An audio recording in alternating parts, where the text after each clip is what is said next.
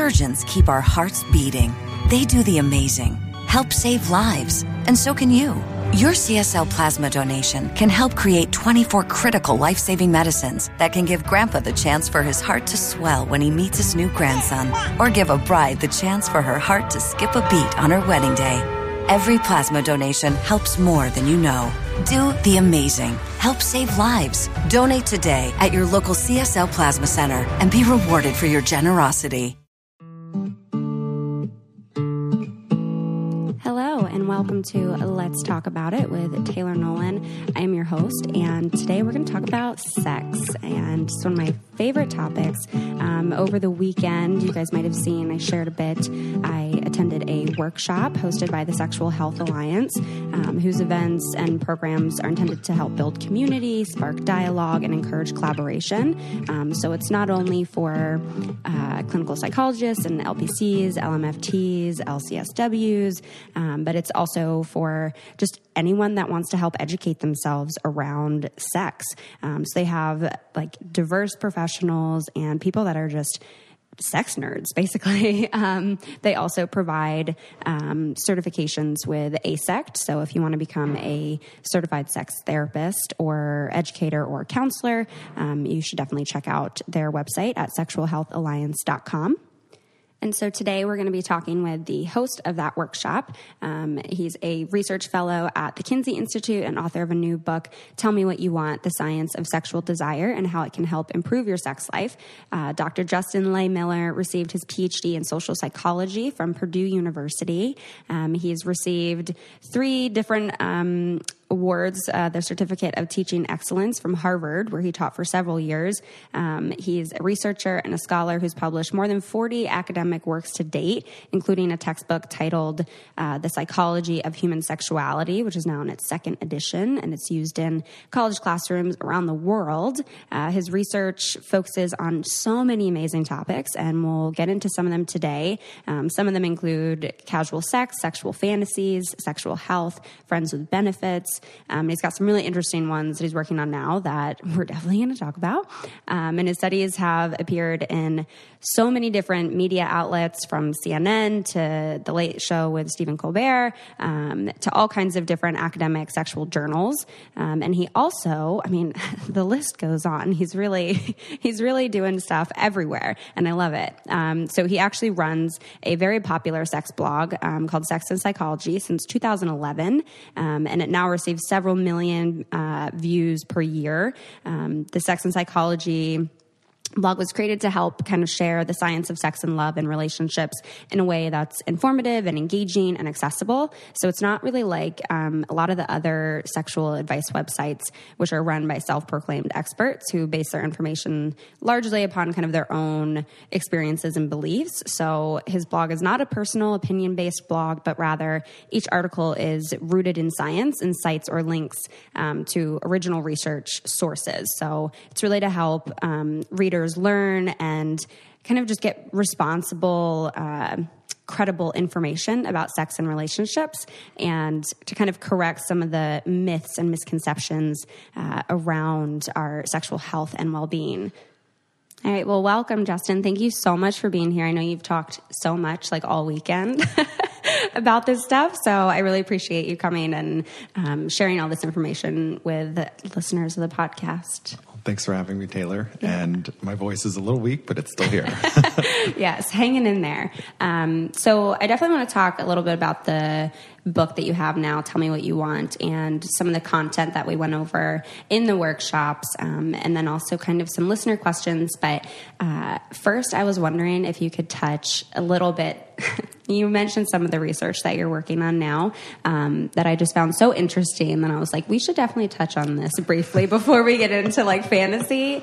So you're, in addition to all the other things that you're working on and that you've done, you're doing some research on dick pics, long-term friends with benefits. And those are just 2 topics that I think are fantastic to be studying. Mm-hmm. Yeah. I would describe myself as a promiscuous researcher in the sense that I can't focus on just one topic. Yeah. You know, the way most academics go is they study one thing for their entire career at an increasingly narrow focus, and I just can't do that. So I'm kind of all over the board with what I study. I love that. And I'm like, it really takes some, courage to be like, yeah, I'm going to study dick pics. And to specifically study the kind where men are sending them non-consensually, where they're not asking a partner first, do you want to see this? Yeah. Or where they're not waiting for somebody else to ask for it. They're just putting it out there. So I wanted to look at what's the psychology behind that. What does that mean? Where does that come from? Yeah. And honestly, I think these are like very important things to study and to actually have some kind of like substantial data around, because they are so prevalent within our personal lives, friends with benefits and all these things that within relationships we, care so much about, and they can have such an impact on our mental health. And I don't necessarily think a popular thing to research. No, and sex research in general is there's a lot of resistance to it, and it's hard to get funding to do it. So that's part of the reason we don't have a lot of people who go into the field. And when you look at our conferences, it's a relatively small number of people who are out there studying sex, because you do open yourself up to some risks by being involved in this field. I also know a lot of people who are sex researchers and therapists who they're even hesitant to tell their family what it is that they actually do. So I actually wrote a blog post recently on how do you come out as a sex researcher or a therapist? And it's a challenging thing for people. Yeah. Wow. So all of this is so fascinating to me. So how did you get into all of this? Like, what's kind of your background that drew you into this field? And I'm like, it's always something I've been interested in. I'm really not good at math and statistics, so research is not for me, but I love this topic so much. I'm curious what got you down this path to where you're at now. So for me, I kind of got into it accidentally. I just stumbled into it. It wasn't a lifelong plan. Yeah. When people used to ask me this question, I would say, well, no one ever says, from the time they're like 10 years old that they want to be a sex researcher or a therapist. But it turns out I'm wrong on that, because I've met some people recently who are like, I knew when I was in the 5th grade that I wanted to be a sex therapist. And I'm like, wow, like I did not even know that was a thing. Yeah. So for me, I came from a somewhat conservative upbringing, grew up in a smallish city in Ohio. I went to Catholic schools for my undergraduate and master's degree. And so sex research wasn't really a thing I was ever exposed to. There was no human sexuality course on my college campus. And it wasn't until I got to grad school that I was assigned to be a teaching assistant for a human sexuality course that opened up my eyes to the whole world of sex research. And in the process of being a teaching assistant, students would start asking me all these questions about sex that I didn't know the answers to. So I had to go and find them out on my own. And I just realized how little all of us know about sex. And that's really kind of what made me want to go into this field, was to ask those questions and answer the questions that so many people have, that they just need to know the information. Yeah. And too, that, are kind of scary questions to ask in the first place. Yeah.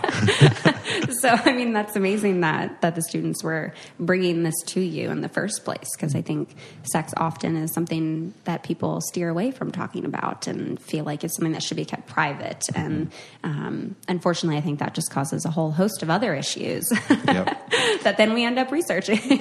And it's funny when people find out what I do, because they suddenly assume that, oh, here's somebody I can finally ask these questions to that I've never had a chance to do it before. And so I have people who pull me aside all the time at bars, at parties, I bet, asking me their deepest questions. And, sometimes it's too much information, like where it's somebody I've known for a long time who's like, I'm in a sexless relationship and how do I fix this? And, I really feel for these people, and I'm sorry that they don't have other sources that, and they don't even feel like they can talk about these issues with their partners. Yeah. Right? Yeah. Oh, yeah. My heart's feeling for those people. And some of those people have wrote questions in, and we'll kind of get to answering some of that stuff too. So I want to take a short little break here, share a resource that I think will be very helpful for some of you listening. If you have not heard me talk about it before, BetterHelp is a online service that will help you connect with a professional counselor in a safe and private online environment. Anything that you share there is confidential, and it's also really convenient. So for those of you that just feel like you have a really busy on-the-go lifestyle and you want to make time to, check in with yourself and seek help with counseling, but don't have the time or the money, BetterHelp is a truly affordable option. And right now, for Let's Talk About It listeners, you can get 10% off of your first month with discount code Taylor. So honestly, why not just start today? You guys can go to betterhelp.com/Taylor and simply fill out a questionnaire to help them assess your needs. And then you get matched with a counselor that you'll love. Again, that's betterhelp.com/Taylor. And now we can get back to the show. So I want to get a little bit into the research that you did in the book, which was the largest survey of sexual fantasies done in America, and talks a lot about what your sexual desires say about you and kind of how to go about exploring that within yourself and with your partner. And so if you can maybe touch a little bit, again, like I said, I'm very bad at statistics, but if you could just do like a little bit of a brief summary to kind of let people know kind of where this data was coming from and kind of how you went about collecting it and from who, so that then we can kind of get into what some of the actual data said and talk about these fantasies that people are having. Sure. So I surveyed 4,175 Americans. They came from all 50 states. They ranged in age from 18 to 87, and they represent diverse genders, sexual orientations, racial identities, political backgrounds. So it's a diverse group of people, and they completed this massive survey that consisted of 369 questions where I asked them about their deepest sexual fantasies and then their personalities, sexual histories, and demographics, so that I could look at how all of those factors are connected to what it is that we fantasize about. Yeah, I would just like to say I would have loved to have participated in this study.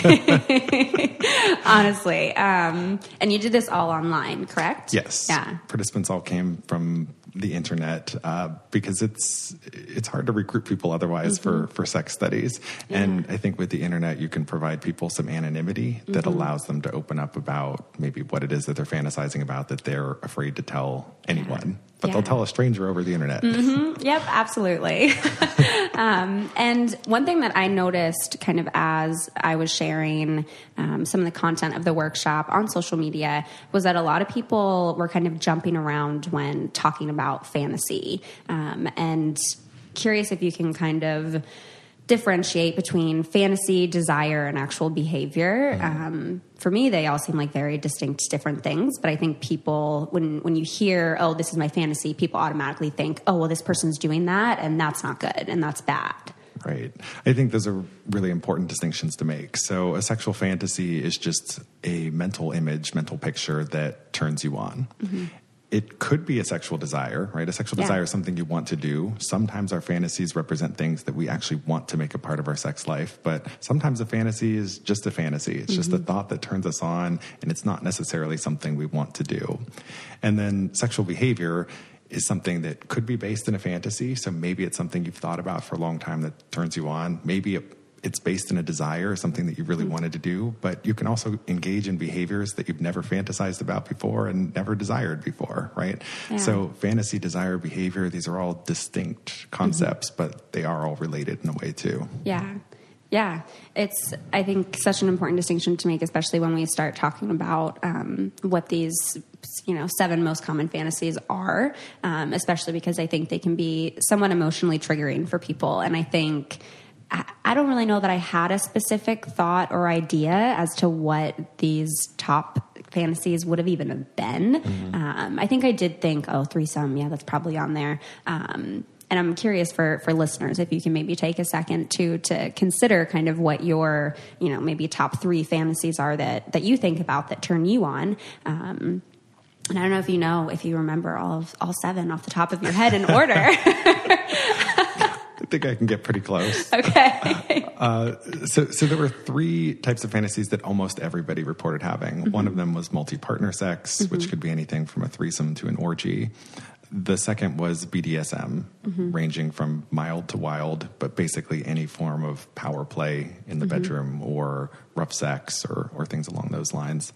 And then the other big one was novelty, adventure, and variety. So just mixing up your sexual routine, doing something that's different for you, like having sex in a new position or in a new setting.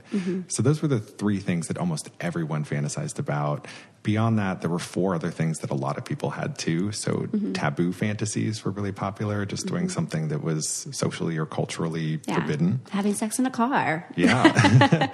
Yeah, public sex is a big one.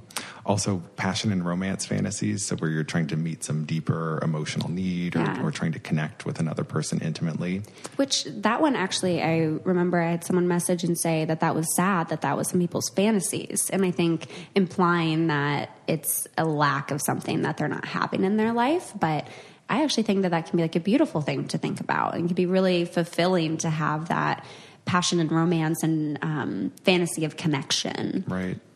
And I think that oftentimes there's some deeper emotional need we're trying to meet through our fantasies. And I don't think that it's not a bad thing. It's not a sad thing. It's just fantasies are ways that we fulfill multiple functions in our lives. Sometimes it's to turn us on. Sometimes it's to meet a deeper need, to feel more confident or secure in ourselves. It's also a way that we plan out future sexual encounters. Fantasies serve a lot of functions for us. Yeah. Yeah. And I think, maybe some people too were surprised that passion, romance, and intimacy wasn't higher up on the list of fantasies that people are most commonly having. But I mean, I guess it kind of made sense to me. And, I think when we're talking about these fantasies and these different themes, it's kind of hard to separate them all out as independent categories. So, for example, when you think about a group sex fantasy, people tend to just focus on the activity there, but there's often this emotional subtext to it that we don't think about. Yeah. And the subtext there is often just wanting to feel wanted and desired. So if you look at people's threesome fantasies, they usually want to be the center of attention. And so it's sort of this overwhelming sense of I'm being desired and wanted. And so there is that emotional need that's being met there. It's not so obvious, but it's there. Yeah. And I feel like a lot of the different fantasies can all kind of play into each other, and like you can have a fantasy that literally incorporates like all 7 of these fantasies. Yes, absolutely. And people are very creative. Yes. I only recently had discovered the world of Tumblr very briefly before it went to shit. And yeah, it really opened my eyes to so much. And it's not a topic that we've gone into a ton on the podcast, but I know it is one that people want to see talked about more because it helps make them feel more comfortable talking about it, and it helps provide other education.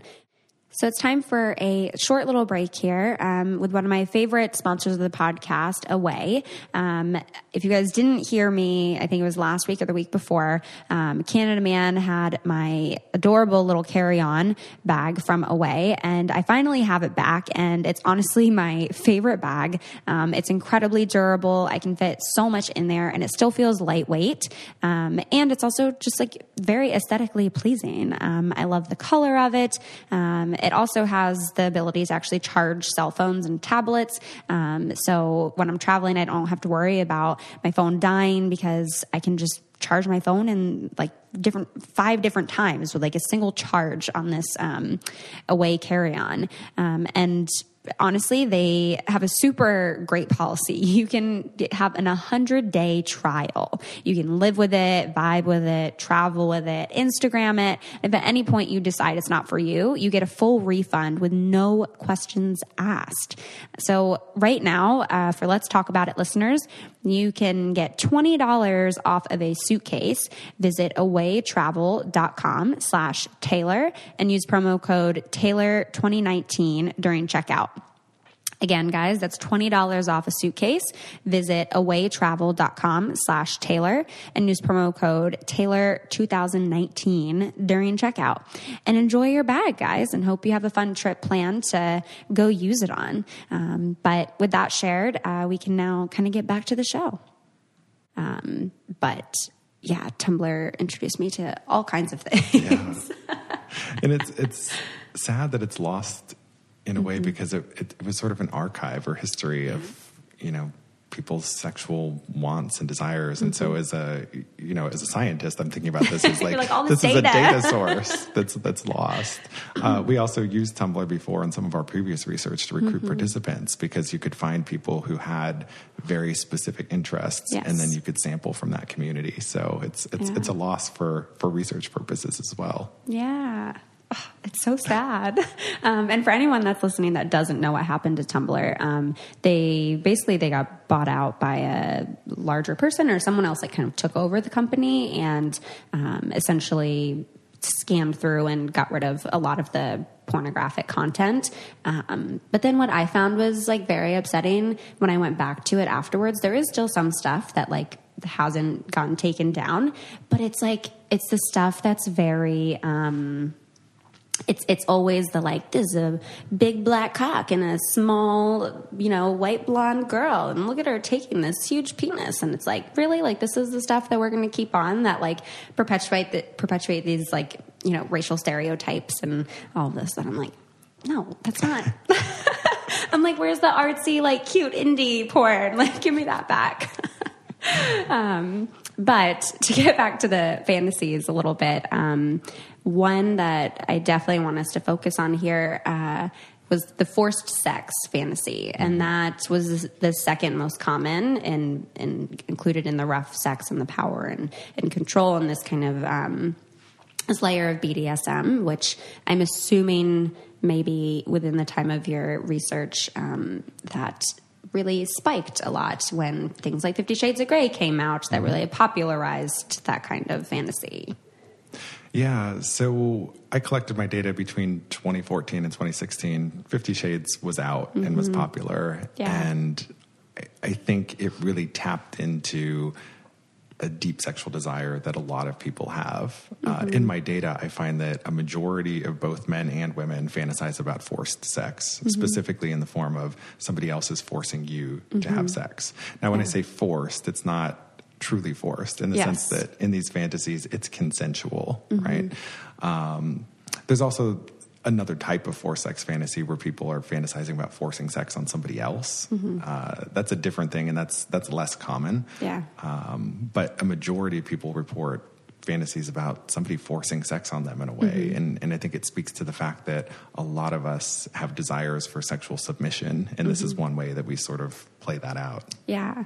I did jot down this data point. Not going to remember it off the top of my head, but did think it was very fascinating that in your data, 61% of women had fantasized about forced sex, and 24% of them fantasized often about it.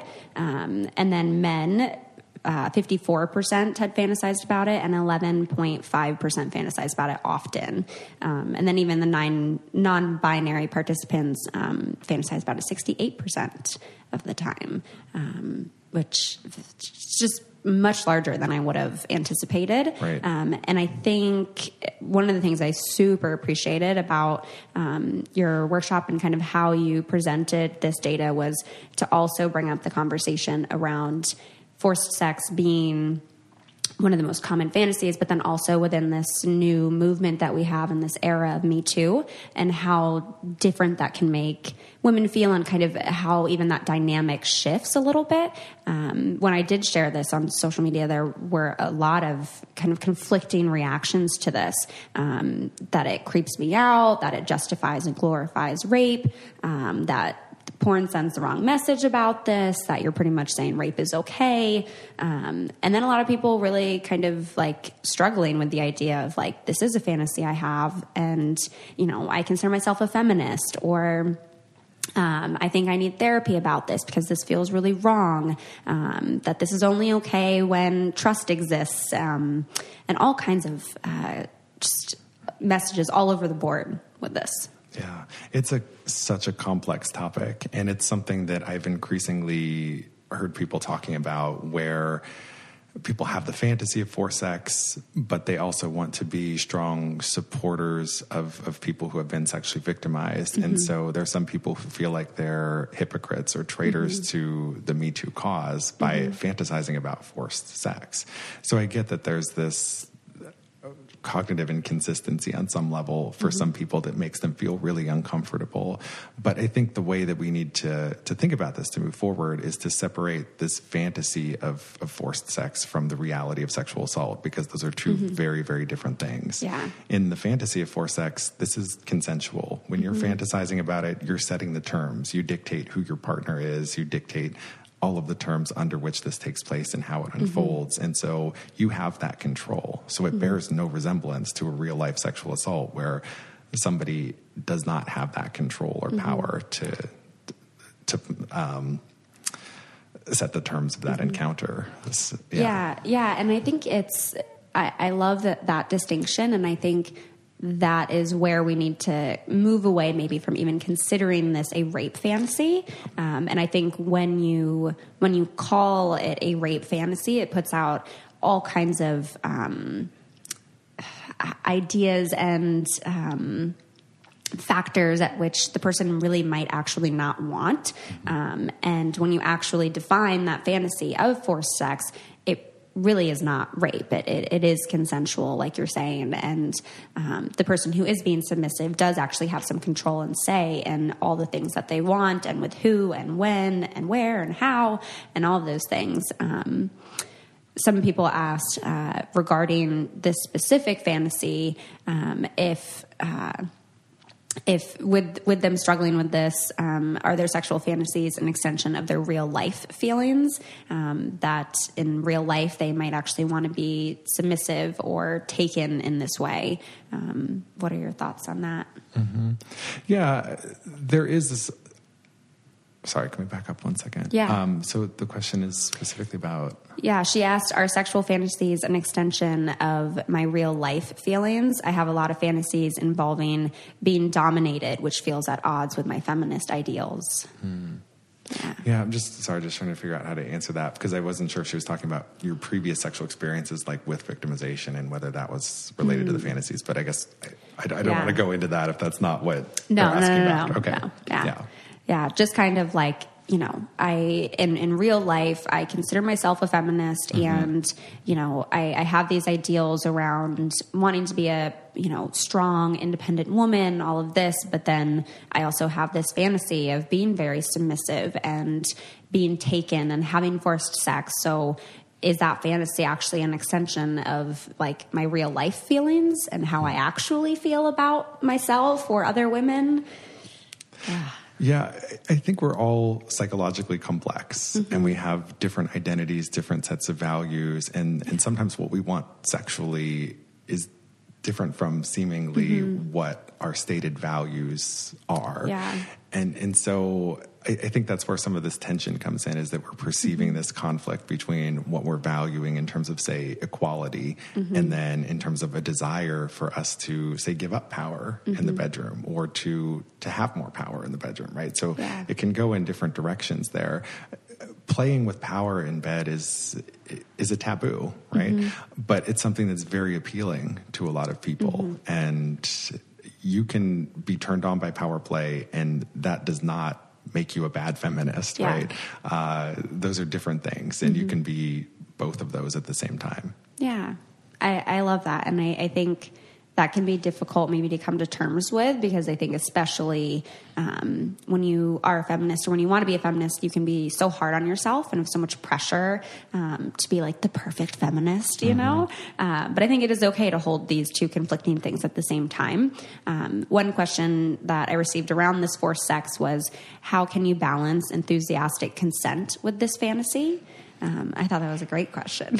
Yeah, and that's such an interesting point, is we've been having all these conversations recently about what consent should be when it comes to sex. And a lot of people say we need to follow these affirmative consent policies where consent is enthusiastic and very overt. But in the way that people often fantasize about sex, that's not part of the scenario. I don't usually fantasize about a guy asking if he can kiss me. He's just kissing me. Right. And when you look at these policies that are being enacted, like in states like California, where they've got these affirmative consent policies that are supposed to govern how consent happens on college campuses, that's what the policy says. But if you look at the reality of how people communicate consent, it doesn't match up with it. Yeah. Because most people communicate through nonverbal means, and you don't have those overt signals. And so, on the one hand, we've got this idea that, the ideal of consent is that it's obvious and totally clear. Yeah. But on the other hand, that's just not reflective of the reality of the way people approach sex. Yeah. And so we have to find a way to balance that. Yeah. And I think especially when it comes to like a forced sex fantasy, I feel like people can kind of take measures prior to actually engaging in that sexual act. Part of what you talk about in the book and even in the workshop are these different steps to how you go about sharing your fantasy with your partner, which we'll get to in a minute. But I think to have that forced sex fantasy, if you want to take that step from fantasy to desire to behavior, of maybe like initiating that conversation ahead of time to have that enthusiastic consent so that your partner or the guy maybe you're loosely dating knows that that is something that you're interested in. And so when they want to pick up the ball on that they have the green light. But yeah, I think even then it can be difficult to like know if it's the right time for them. And, I'm sure men even then have this fear of even initiating these forced sex fantasies now. Sure. And this is where I think people can learn a lot from the BDSM and kink communities in terms of how they communicate consent. And for them, consent is sacred, and it's communicated very extensively in advance. Sometimes they have negotiation checklists that are longer than a CVS receipt, that say everything that is and is not okay. And so they've laid that all out in advance. And so then you don't need to, as the act unfolds, keep saying, is this okay? Is this okay? Right. So by setting all of that out in the beginning and then having a safe word, right, that allows this opportunity for things to unfold a little more naturally. Yeah. And I think I actually came across that blog post on your Sex and Psychology blog. You can literally search. Remind me how many times you write blogs a week. It's been 3 times a week for 8 years now, every week. Is so many. But yeah, thankfully you have this little search button. And I think I typed in, what did I type in last night? I don't even remember. I think it was maybe something around consent, I guess, or forced sex to kind of prep for some of the things I wanted to talk about today. And I think I came across that article. So if you guys do have any kinds of questions about any of these other things, we got 3 articles per week for the last 8 years. So I'm sure you'll be able to find whatever you're looking for. I try to cover everything. Yes. But no, I think that's a fantastic tool to kind of look at the BDSM community in terms of how they communicate consent, as to how you can in this kind of fantasy. And it's unfortunate that I think even just people taking the time and having the courage to even initiate or to even have this kind of conversation in the first place can be really tough. So maybe we should move a little bit into how we kind of communicate this fantasy with our partners.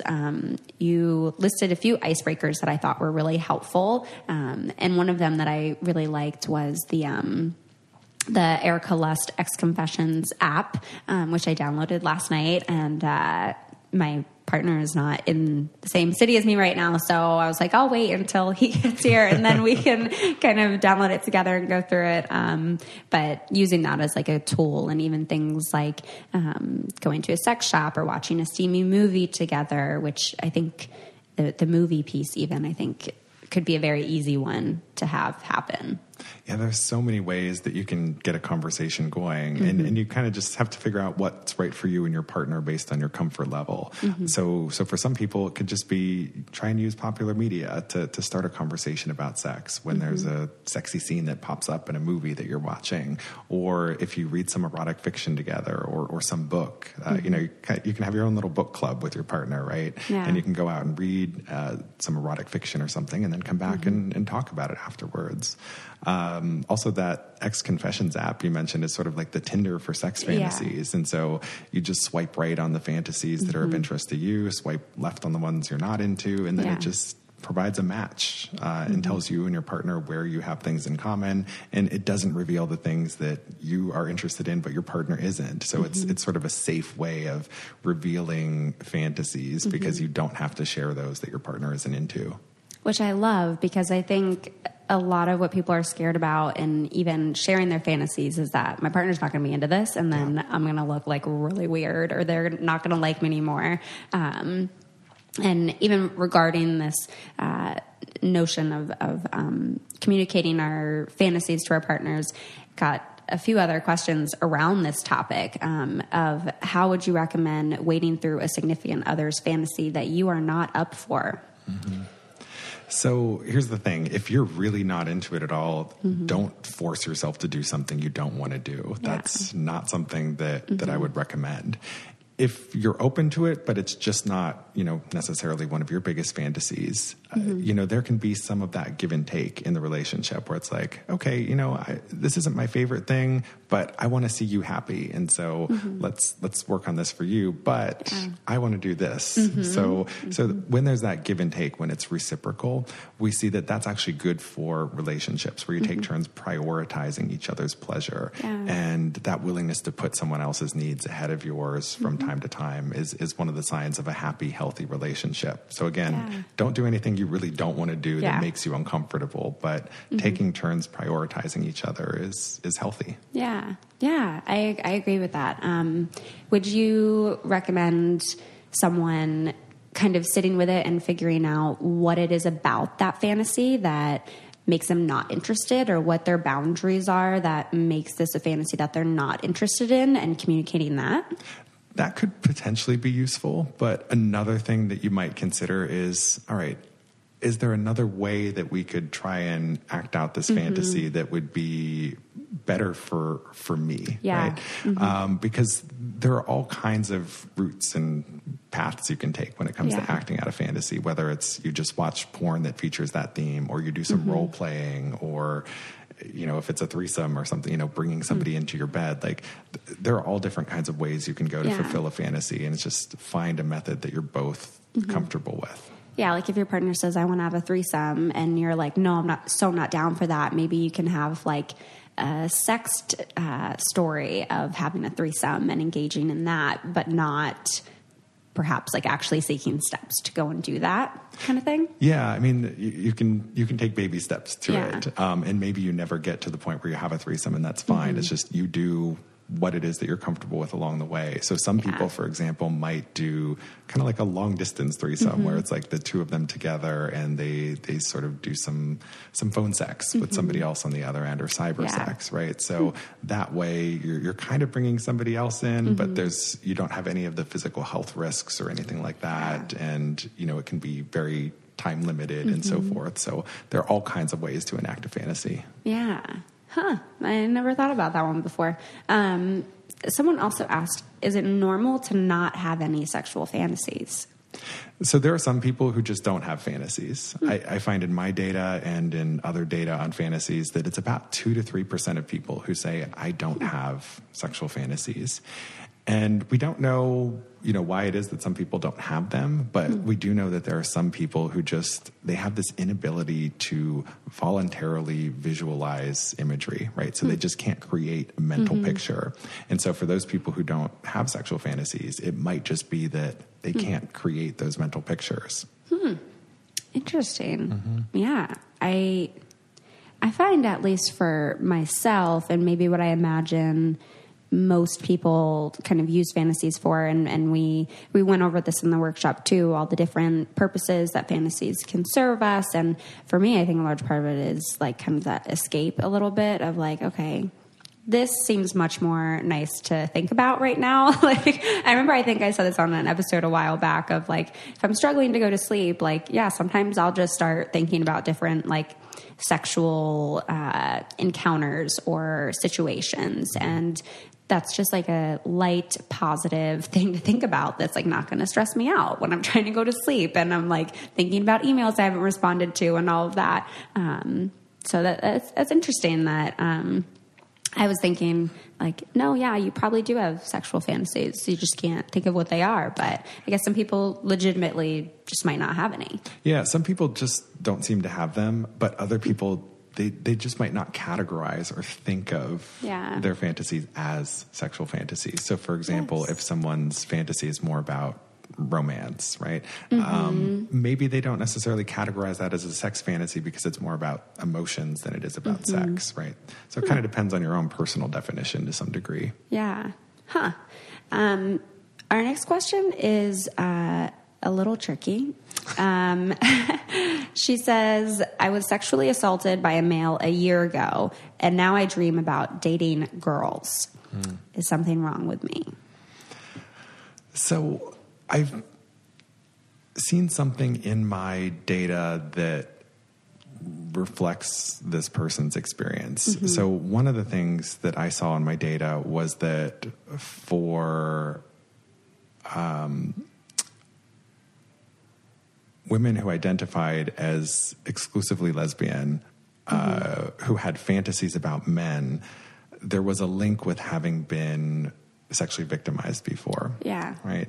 And so I think for some people, their sexual identity label and sexual attractions to some degree are a way of distancing themselves from a previous trauma, something that they were uncomfortable with. So, so I think in my data, I see some women who were probably bisexual to begin with, who are now identifying as lesbian because it's a way of disidentifying with their attraction to men, and their attraction specifically to someone who has victimized them. So I think, there's all these complex links between victimization and then how we feel about ourselves, how we identify, what turns us on.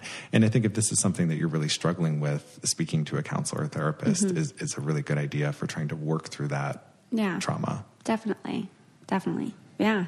It makes a lot of sense to kind of have that distance and a little bit of that disassociation with something that maybe feels more safe or feels a little bit more connecting after that kind of experience. And we see this a lot in the data where people who are victims of sexual assault, they use their fantasy as a way to create comfort or reassurance in a way, right? So it's our fantasies are therapeutic in terms of helping us to deal with different traumas and other things that we've experienced.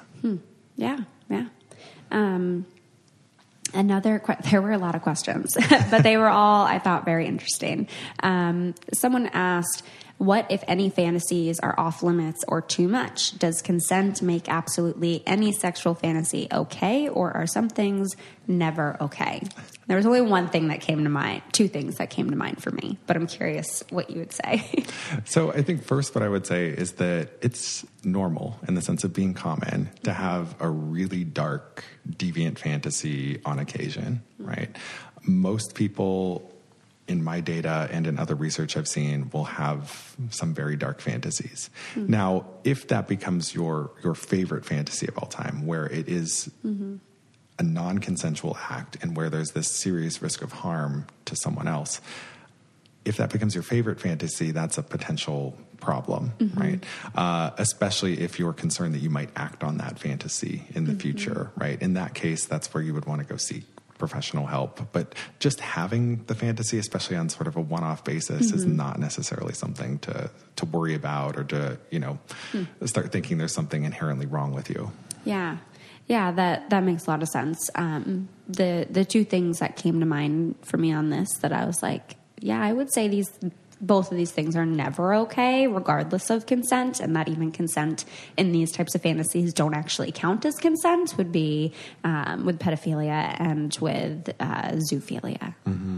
And those are the two fantasies that really are statistically rare in the sense that very few people are fantasizing about them and fantasizing about them frequently. But yeah, there is that concern about consent there. Yeah. And if this is a favorite fantasy of yours and it's something you think you might act on, that's where it's time to seek help.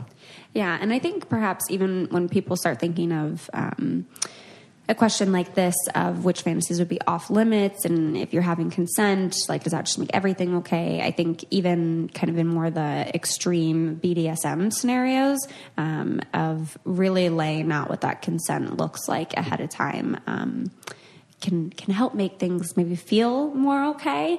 One thing that I learned from your workshop that I thought was really fascinating and made a lot of sense, but I had never like explicitly learned or thought of prior, was our disgust response in terms of our sexual fantasies and being engaged in sexual acts. That when we're sexually aroused, our disgust response is lowered, to where then you might, be more interested in something that afterwards you'd be like, oh no.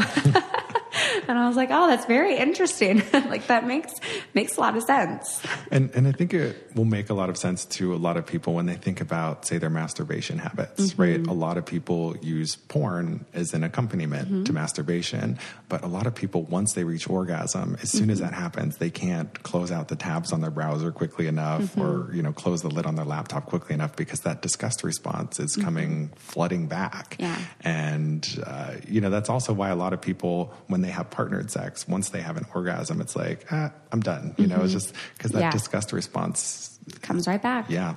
Yeah. Yeah. That's, it's really fun to think about, actually. But it's really interesting because when that disgust response is lower, when you're sexually aroused, that opens the door to you trying things that you might never otherwise think about doing. And so that helps us to understand, for example, where certain fetishes might come from, is because that disgust response is lower. And maybe for some people, it lowers much more than others, right? And so that just opens the door to trying new things. Interesting.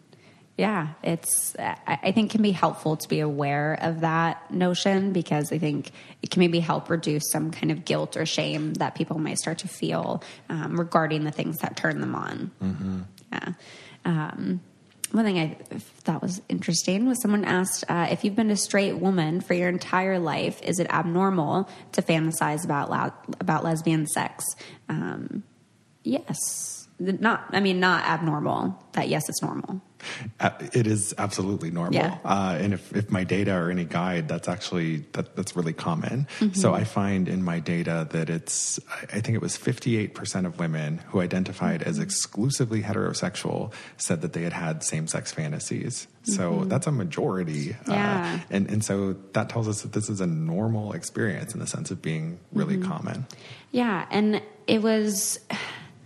I think it's, we can find a lot of things like biologically, evolutionarily, that we talked a little bit about in the workshop that, again, make sense.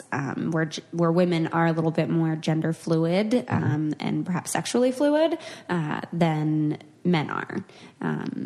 And I am blanking now, but I want to say one of the things that we talked about that kind of could attribute to that would be, the notion that, when a woman's husband or partner or whatever is away, or like back in the day, if they were to die or whatever, that then the woman would have to seek comfort within the other women in the community to survive. Yeah, so that's something called the alloparenting hypothesis, and it's an evolutionary theory for why women might have evolved a more flexible or fluid sexuality. It was a way of them being able to reorient their attractions in the event that a male partner who was the father of their children died or disappeared in some way. We also see that in general, if you look at women's genital response patterns when they're shown different types of porn. This was so interesting. Yes. So if you look at heterosexual women and you show them heterosexual porn, lesbian porn, and gay male porn, and you look at what's happening to them genitally, you see that they're showing arousal in response to all of that pornography. By contrast, for men, they're only showing arousal to porn that features targets of their desired sex. So straight men only show arousal to porn featuring women. Gay men only show arousal to porn featuring men. So it's really women, and especially these heterosexual women, who are showing this, what we call non-specific genital response pattern. Yeah. And correct me if I'm wrong here, but wasn't it also thought to be that this would be the case because biologically women, would be open to receiving sperm and all kinds of different options for reproduction purposes. Is that right? And that men are more like focused directly on, maybe I'm getting this backwards. I'm thinking of like sperm competition, but in the notion of like women being open and needing to like get stuff in there.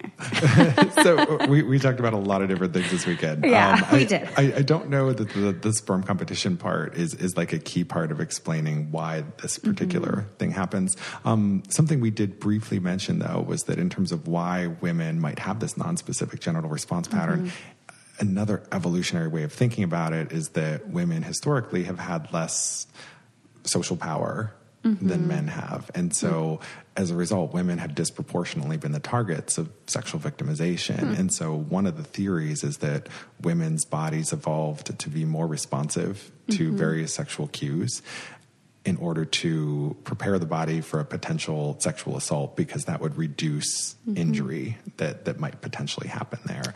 It's something called the preparation hypothesis. And this is something that's really interesting to think about when you're thinking about victims of sexual assault, because there are many women who have been raped who report that they had an orgasm when that experience happened, or they experience vaginal lubrication, and then they feel all this guilt and shame because it makes them feel like, well, did I want that? Right.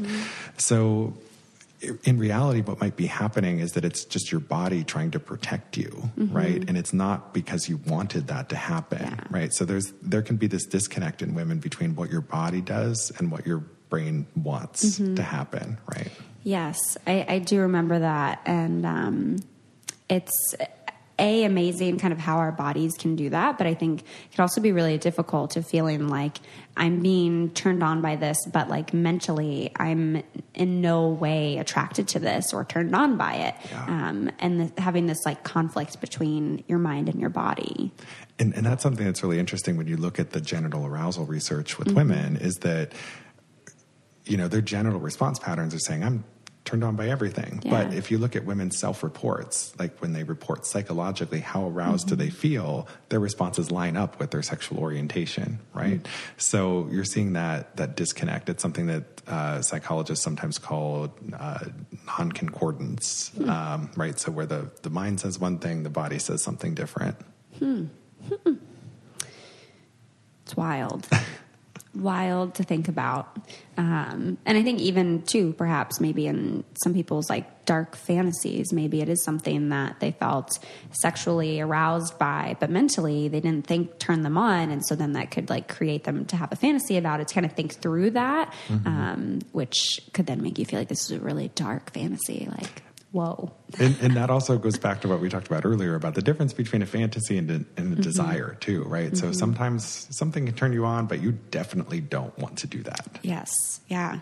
And one thing we briefly kind of started to touch on earlier about porn, and a lot of people had questions about how the porn industry affects sexual desires, which there should be a whole other research study on that. Because, I would imagine in a lot of ways it kind of has a like cycle effect in a way of maybe porn creating some sexual desires and then our sexual desires being fulfilled in porn. One thing I thought was very interesting was that you noted that a lot of people often think that when you start watching porn, that the more you watch it, the more extreme your porn is going to become, but that it doesn't. It just is that people need new and different things to watch to turn them on. Right. Yeah. So a lot of people talk about porn as being this drug, and it creates this tolerance effect where you increasingly need more and more over time, more and more extreme content over time in order to get aroused or to have an orgasm. And what we see in the data, and this is not my data, this is other research that scientists have conducted, what that data shows is that people do not gravitate toward more extreme content over time. And also, if you look at people who are into more extreme porn, they're also turned on by vanilla porn too, right? Which suggests that it's not something specific about the extreme porn for them. They're just kind of turned on by everything. So I think there are a lot of myths and misconceptions about porn and how it affects us. And there's a lot of people who just want to demonize porn and say it's bad and create all these arguments to try and justify why porn is a public health crisis. But the reality is, what the data say is different from a lot of what the public rhetoric is about it. Yeah. And then I think too that people kind of struggle with, being a feminist, but also watching porn to masturbate and, wanting to find porn that actually reflects. I know I've talked about this a little bit where it's like, there aren't really people out there that I see myself in online when it comes to porn. And Tumblr was a great way to get that, but not anymore. But where, you want this content that feels safe, that feels consensual, that feels like it's actually pleasurable and enjoyable for the people that are in it. And, just that confliction again of like being feminist, but also like wanting to masturbate and wanting to explore that and using porn as a tool for that. And I know we've already mentioned Erica Lust, and she's a filmmaker, and her films are great. And I'm curious if you have any other kind of suggestions. I'm sure you do. And I'm sure if you go on the Sex and Psychology blog, that there is like many lists of that. Is there any like one that just jumps out at you that would be good to recommend? I can't think of a specific porn producer who might be making porn that might meet that need. But I guess what I would say in response to that is that there's all kinds of porn that's out there, and you can just find a type that I think works well with your value set. And I think this is why, for example, a lot of women are drawn to gay male porn, right? Because there's no woman involved there, and so they don't have to put themselves psychologically in the position of a character in the video, right? Interesting. So a lot of women are turned on by gay male porn specifically because they don't have to see themselves in it. They don't have to think about the role of gender and so forth. Or that it's like degrading in any way. What about lesbian porn then? So you do see women who watch all kinds of porn, and in lesbian porn, there does tend to be more of that equality, right? And so I think that's part of the reason why, women, we see them seeking out very diverse content. It's because they're trying to find something that is female friendly. And there's just, most porn, the reality is that it's made by men for men, and it can be hard to find. And also even a lot of the lesbian porn is made for male eyes, right? So it's not necessarily just going to be safer or more appealing necessarily because it's, say two women involved. Sometimes you just have to search a lot to find something that meets your needs. Definitely. And one thing that I know I've gotten asked several times before regarding porn, and kind of leads us into a little bit of maybe some non-monogamy or just cheating dynamics, but people saying, this one listener specifically said, I caught my husband watching porn after he denied it for years. How do I deal with this? And people thinking, again, kind of this notion that porn is this really negative thing, and that porn is my partner, betraying me. And in this case, he was lying. So yeah, he was lying to you. But where, I think there is kind of this pressure when you are in a monogamous relationship, meaning that the two of you are exclusively dating each other, emotionally, sexually committed to each other, that they're going to fulfill all of your desires and all of your needs, and that, how dare they find someone else attractive or be turned on by someone else, or seek that sexual arousal from someone that's not you. What are your thoughts on this? So to go back to that question that was asked, about this woman who caught her husband watching porn after he had denied it. I think the interesting question there is, why are you upset in the first place that he was watching porn, right? And is that a realistic expectation to have if you're in a relationship with a man, to say you're never going to find somebody else attractive, you're never going to watch porn? The reality we see in my data on sexual fantasies is that most people will have fantasies about someone other than their partner at some point. And also most men will watch porn throughout their lives, right?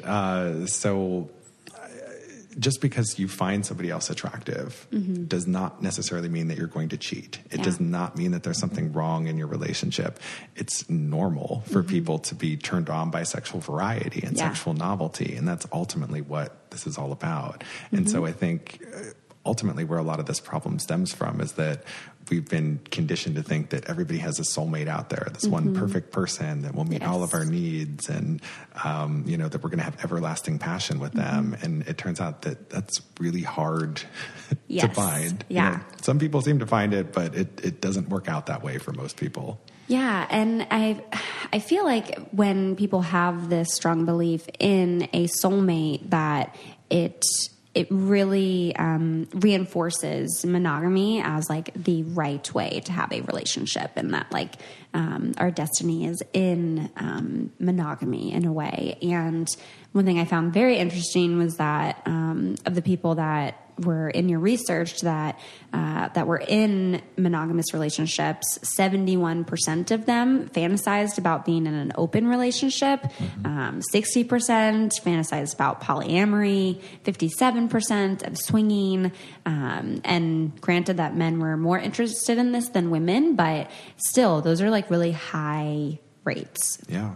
And I think it just really speaks to the fact that monogamy is really hard in terms of being able to meet all of our sexual needs. Yeah. Right. We see that in romantic relationships, the typical time course for passion is, somewhere between a couple of months and a couple of years. And most people start to experience a drop in passion after that. And it's just because of this tendency for us to grow bored with sexual routines. And it's hard to keep things exciting in the bedroom. And so if you want to make a monogamous relationship work, you can. I'm not saying monogamy is impossible. It's just takes a lot of hard work. It's just you have to realize that sustained passion requires effort, and you have to both be willing to work on that. Yeah. And some of these questions that I received that were more specific to sex really made my heart hurt for some people. People saying that their biggest struggle in their marriage is that they're not interested in anything sexual, that they just want their friends and their life. That how do they get over spouts of really low sex drive? I love my boyfriend, but I just can't seem to get into it. How to work on not thinking about sex as something I have to do for my partner, and addressing kind of different libidos within partners, and what do you do if sex gets boring, and all of these things where it feels like, these women are in relationships where they feel like they have to provide sex, where they're not enjoying their sex, and where they just overall feel kind of meh about it, and who are all in monogamous relationships. And that just made my heart really hurt. Yeah. Yeah. And want to be like, there are a lot of other ways that you can, spice things up per se. And I really appreciated that in your research and your workshop that you noted that, monogamy is possible, but it is also like you need to have this focus on your passion in a way, and being open-minded to trying new and different things. And you gave a bunch of really great suggestions about how to kind of get the sex life you want and how to communicate this with your partner. And I'm curious if you could share a little bit, maybe for some of these listeners, of how to kind of get out of that rut and how to maybe get into it. And I've got lots I can share. Just one thing I wanted to mention, since you're talking about all these women who are writing in, who are having these problems with desire, we need to talk about the role of gender in sexual desire and how it's different in heterosexual relationships for men and women. What we see is that women's desire actually drops off faster than men's does in a relationship, right? And that's where we see a lot of these sexual desire discrepancies popping up, where, one partner wants more sex or different sex than the other one. So something you have to realize going in is that, you can do everything you think you can do at the beginning to establish sexual compatibility, but that doesn't mean your sex drives are going to stay the same over time, and your sexual wants are going to stay the same. So you have to recognize that issues are going to pop up at one time or another. And the way that we solve that oftentimes is just by working to introduce novelty into the relationship, right? So trying new and different things. And one of those things could be sharing your fantasies with your partner, right? I find in my data that most people say they want to act on their favorite fantasy of all time, but most people are not acting on it, right? So incorporating those fantasies into your sex life can be good, and it can boost desire. Also for women, it can boost orgasms. Yeah. We see that women who are sharing and acting on their fantasies report having the most consistent orgasms, right? Yeah. So that can help us to close the orgasm gap. Yeah. Something else that's also important is to make sure you've got a lot of touch in your relationship. And this is, not necessarily sexual touch, but just like having that intimate contact with your partner is so important for feeling emotionally connected. And that can lay the basis for sexual activity to occur. So this means like, touching your partner, giving them like little back rubs here and there. And it's not to say that this goes one direction, that you're both touching each other. Yes. But then also touching each other after sex is important too. Couples who spoon more and cuddle after sex are happier and they have more desire. So having that touch is really crucial. And along that, one of the things that you said was to be more vocal. Yeah. And I really, at first I thought you meant, just like communicating, beforehand or like afterwards, like positive reinforcement, but you were like, no, like be loud. Be like, noisy. yeah. And I was like, that's actually a really great point. And I can think back to, many years of having sex or, receiving oral or giving oral sex and just realizing that like it's like kind of silent sometimes, and that it doesn't feel as connecting or as exciting. And I imagine that a lot of these women that are writing in are probably having pretty silent sex too.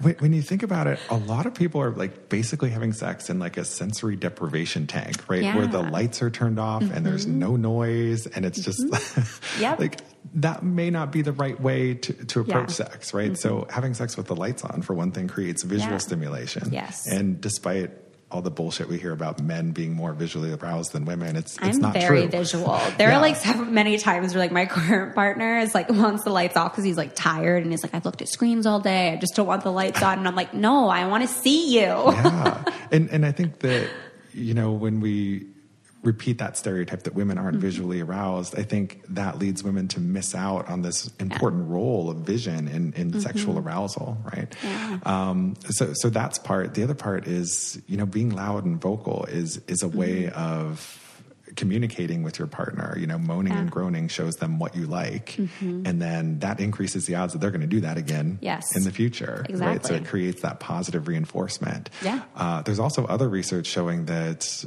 women who are more vocal in bed, that their male partners, that facilitates their orgasm, right? So men also really enjoy being with a vocal woman. Yeah. And I think I know in terms of my own personal reflection, it feels like sometimes you don't want to be that like very dramatic, wild porno girl that's just like screaming all over the place. Right. And you worry that, oh shit, like, is this what he wants? Like, is this what I'm supposed to do? Like, oh, like I don't want to do that. But in making sure that like is very authentic and almost kind of opening yourself up, like maybe literally being mindful and focusing on like your chest and your throat, like when you are in some kind of sexual encounter or activity, of letting that be open to like express how you're feeling. And I think it does provide this layer of positive reinforcement. And I'm just thinking of all of my sexual experiences now, and I'm like, yep. This all makes a lot of sense. But also, when people are noisy in bed, like it shows your partner how much you want them and how much you're turned on by them, right? So this desire to feel wanted is something that both men and women experience, right? We want to know that our partners are into us, and so when people are loud and vocal, that makes it very clear, like, I'm into you. Yeah. And that can, I think, help create this passionate environment that a lot of us are looking for and don't have. Yeah. And, on the podcast, I am very subjective, and I do get vulnerable and share things, and usually my guest does too. And since you're not, I'm like, okay, I feel like I need to share a practical example of this. And this is a safe place, guys. I know, for example, when a guy, my particular partner, really enjoys being deep throated, and I'm like, oh, my ass can't fucking deep throat. Like it's too much. And it's just like, I'm not a porn star. And one of the things that I did communicate was like, you know, yeah, if you give me like positive reinforcement, like throughout this, like it'll motivate me to like want to go deeper and to like push my limits a little bit. And, you know, obviously I communicated that like beforehand, and then it was very nice and rewarding to see that then after that conversation, the next time that then I was giving him oral sex, that he was more vocal, and he, I felt more like he was in it, and I felt like, you know, oh yeah, like I am pleasing him, and this makes me want to please him even more, to where when you did bring this up of being more vocal, I like thought of that specific example, and I was like, yeah, that did work. And that did feel really great. And, you know, I think what you're describing there is like, you know, it's that importance of having some sexual communication, right? Too many people have sex without talking about it, and they're just following a script, and that leads sex to become boring. Yeah. And so you have to say what it is that you want, what you like, what feels good. And you also have to recognize that changes over time. You know, your body changes, and just, you know, what turns you on changes. So just having that continued communication is a way of, you know, keeping the door open to the fact that my body is changing, and what feels good changes over time. Yeah. And part of what you said too was to kind of not have such a narrow definition of sex. Yeah. And I think even with that, as things change over time, you know, your definition of what turns you on and what feels like good sex is going to change. And I found it interesting just that in your, I don't remember if it was your research or someone else's research, but where there was like no actual definition that everyone agreed on for sex, where like literally some people were saying that like vaginal intercourse isn't sex. Right. Like what? And you also have some people who say that something like deep kissing is sex, right? Yeah. So there's not 100% agreement on anything that it is or isn't sex. But, you know, most people do agree, you know, vaginal intercourse, anal sex, you know, they call that sex. However, I think the more you can expand your definition, the more options that puts on the buffet of sexual pleasure, and you have all these different avenues you can explore. Yeah. And that's really key for, you know, having that novelty in your sex life. Yeah. Huh. I'm curious for you as we wrap up here, in what ways, like when I think about being a counselor, you know, part of what I love about that is that not only am I teaching my clients and they're learning from me, but that I'm learning so much from my clients, and that it's in a way also material for my own kind of personal reflection. And I'm curious if there's anything that, like, as you went along your research over the last decade, you know, how you've learned and how you've grown and how you've maybe looked at some things differently, or things that really kind of surprised you and, you know, has stuck out in terms of things that you share with friends, or that you share with family, or that you share with partners, or whatever. I don't know if there's anything that sticks out to you that you've really had as a takeaway from a lot of the work you've done in all the different areas. There's a lot. There is. I think one of the big things is that, you know, we're all kinky in some ways. Yeah. You know, we're all turned on by a lot of different things. And what we're told as a society, as a culture, is that, you know, sex is this very narrow thing. It's penis and vagina intercourse and a monogamous marriage. And it's like, you know, if that was the only thing you fantasized about, that would be unusual, right? Yeah. It's actually normal to be kinky and to be turned on by variety and new and different things. And so I think just expanding that definition of normal is one of the key takeaways. Yeah. You know, the other thing is just learning that everybody is so different in, you know, how their fantasies play out, and just, you know, how sex works for them and what feels good to them. And so it's just recognizing that anytime you have, say, a new partner or a new relationship, don't go in with too many assumptions. You know, it's a new learning experience every time. Yeah, I totally agree with that. It was kind of funny as you first started sharing about how people can go about sharing their fantasies with their partners and kind of allowing that time and being open-minded. I am not a patient person, and I, you know, in almost every relationship, I'm like, okay, what do you fantasize about? You know, like what turns you on about sex? And just very open communicator. But some things do kind of surprise you, but I think when you have an open mind to it and you understand that, sex doesn't have to be this super strict, narrowly defined thing, and that variety can be really good, and that challenging yourself to have these different experiences could be really fulfilling. And even if they're not, it's a learning experience. Yeah. And you at least then know that that's something that you're not totally into. And that it can provide, I think, so much for our lives. And sex, I think, it's so important. Mm-hmm. And one thing I thought was interesting, and I want to make sure that people that listen to this, as they take away some of this information that you noted kind of at the end of the workshop, is that it's not more sex that equals happier relationships, but that it's more quality sex. Don't force yourself to have sex just for the sake of doing it. Mm-hmm. I think that's what some of these women that are like, I feel like I have to have sex are feeling. And when sex becomes this duty or obligation, it's not fun for anyone. Yeah. And what we see in the research is that if you follow people over time who are trying to force themselves to have sex, it actually makes them want sex even less, and they become less happy. Yep. So that's not the right approach. It's focus on the quality of the sex you're having and make sure that sex is good.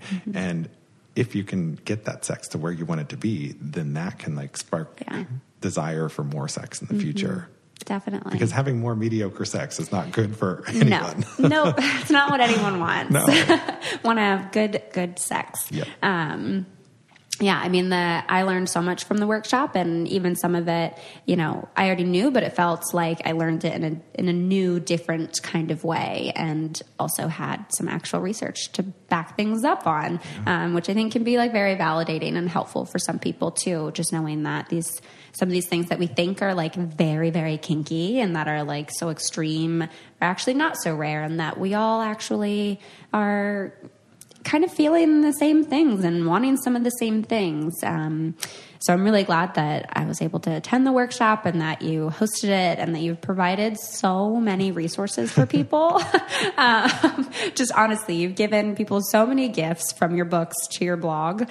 And just want to say thank you so much for talking about this even more with me here after talking for 48 hours straight. Very, very much appreciate it. And thank you so much for your time and for answering these questions. Yeah, thank you so much for having me. So glad you came to the workshop, and I appreciate you sharing my work with your audience. And I think there's a lot that we can do to help address a lot of these concerns that your listeners have brought up. And tapping into those fantasies, I think, is a really key way of boosting desire in relationships and improving them going forward. So I hope the book and the blog help people.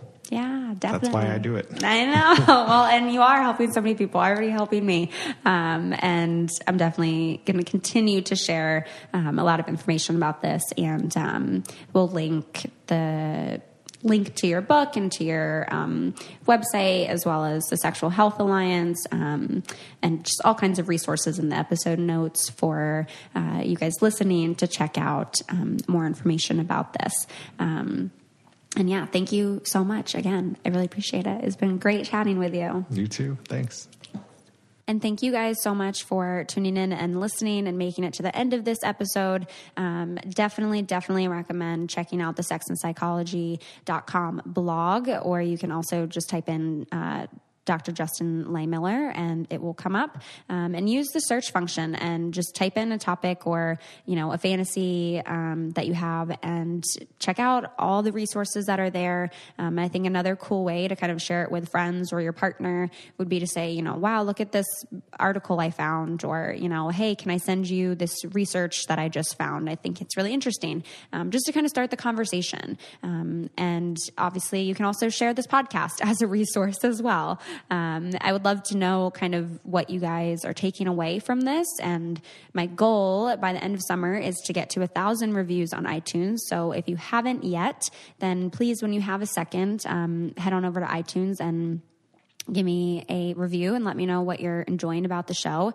I do plan on doing some more episodes related to content like this with sex and relationships, because I think it is such an important topic that people don't hear enough about. And so definitely plan on talking more about female masturbation, talking more about porn, and all kinds of stuff. So if there's something specific you guys want covered in an episode, or you have a question that you want to be answered, please shoot me an email at ask.letstalkaboutit@gmail.com. And that does it for today's episode. So thank you guys so much. I appreciate you more than you know. Your kind messages and reviews mean so, so, so much. So thank you, and I will talk to you next time.